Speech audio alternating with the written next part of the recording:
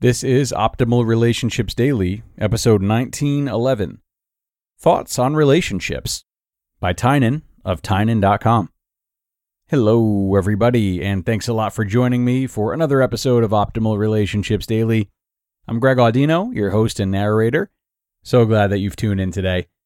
We're going to be sharing a post from Tynan, who we've been reading from all across the network for many years now. His work is featured especially often on Optimal Living Daily, so be sure to tune in there if you haven't yet. But for now, let's hear his thoughts on relationships in his article entitled Thoughts on Relationships, as we optimize your life. Thoughts on Relationships by Tynan of Tynan.com. I get asked a lot to write about relationships, probably because I used to be involved in pickup, and it seems strange to some that I am now married. Though from my perspective, getting married is an obvious outcome of getting good at picking up and dating. I'm always a bit hesitant to write about it, because relationships are so complex and individual. While there's a lot of blanket advice that could be given on how to walk up to someone and start a conversation, there's a lot less that's universally applicable in a relationship. But I'll give it a shot anyway. And all of this comes with a major caveat that I'm going to be generalizing for the sake of making this applicable to the widest number of people, which is to say, for a traditional male and female relationship with stereotypical gender roles. Some of it may apply to people in other kinds of relationships, and other parts may not. One big piece of advice, which I assume applies to every type of relationship, is that an absolute necessity for any good relationship is an environment of open, non-judgmental communication. Relationships are complex enough without having severed communication lines. From the very beginning of the relationship, you should be communicating what you like, don't like, and expect. To do anything else is disrespectful. I travel for most of the year, so any time I would date someone, I would make it really clear that that was my lifestyle. If I say, "No, I'm thinking about not traveling as much," I'm setting the relationship up for failure. It's always much better to get these things out early. Be honest and open to rejection. This also includes things that come up within the relationship. If you don't like how your girlfriend acts when she's around your friends, then you should bring it up. It doesn't mean that she has to change or that you need to accept it, but there's a discussion that needs to be had. People very often are afraid to offend their partner, so they let things fester instead. Trust that your partner is mature enough to hear your perspective without freaking out. This, of course, goes two ways. If your partner brings up a concern, you must address it calmly every single time. Never engage in confrontation. You can be upset, but you must communicate with compassion. If you don't, you won't have the opportunity to solve the next problem. You must also understand your partner's perspective as clearly as possible, even if you don't relate to it. It's one thing to disagree and understand, and another to disagree and think that they're an idiot.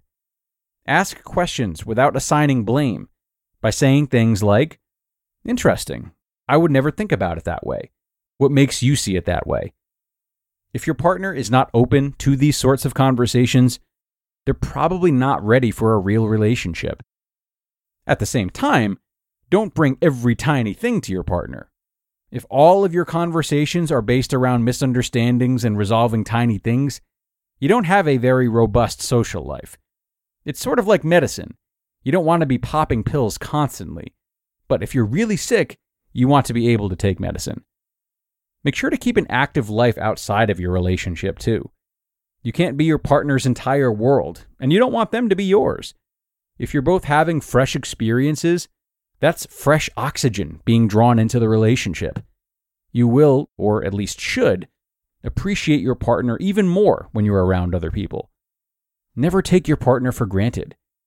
When you do, you forget what's so great about them and begin to hallucinate that you could easily replace them with someone exactly the same, except with one fewer problem. For the same reason, never let them take you for granted. Make them feel secure, but challenge them.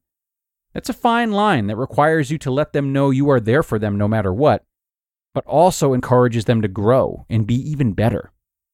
I love the book 5 Love Languages.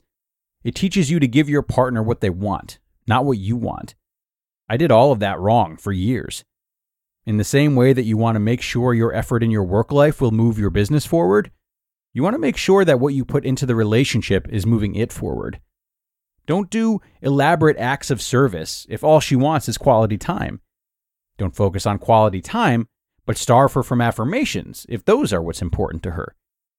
I'm lucky to be in a great marriage with someone who puts in just as much work as I do and is also an excellent communicator and does all of the things on this list.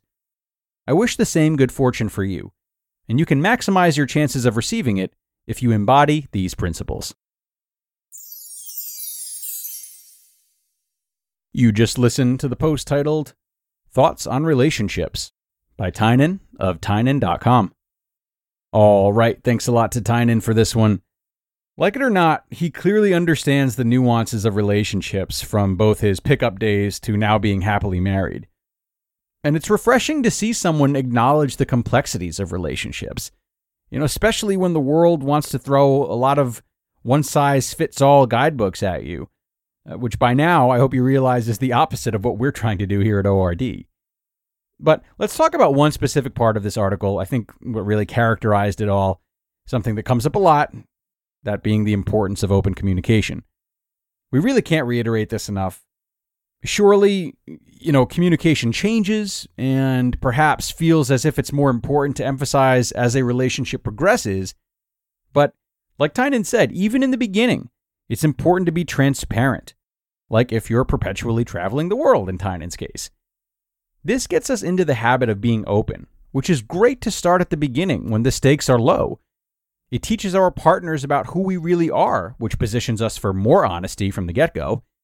And of course, it accelerates and/or increases the likelihood of building trust with one another, as well as being vulnerable with one another. I could go on and on about communication, guys, of course, but we would need a whole separate show for that. So I will leave it there for today. Thank you so much for coming and making another episode possible, especially over the weekend when I know there are so many fun ways you could be spending your time. With that said, have a great rest of your day, everyone. Be sure to come on back tomorrow for both our regularly scheduled episode and our weekly bonus episode happening every Sunday. That's where your optimal life awaits.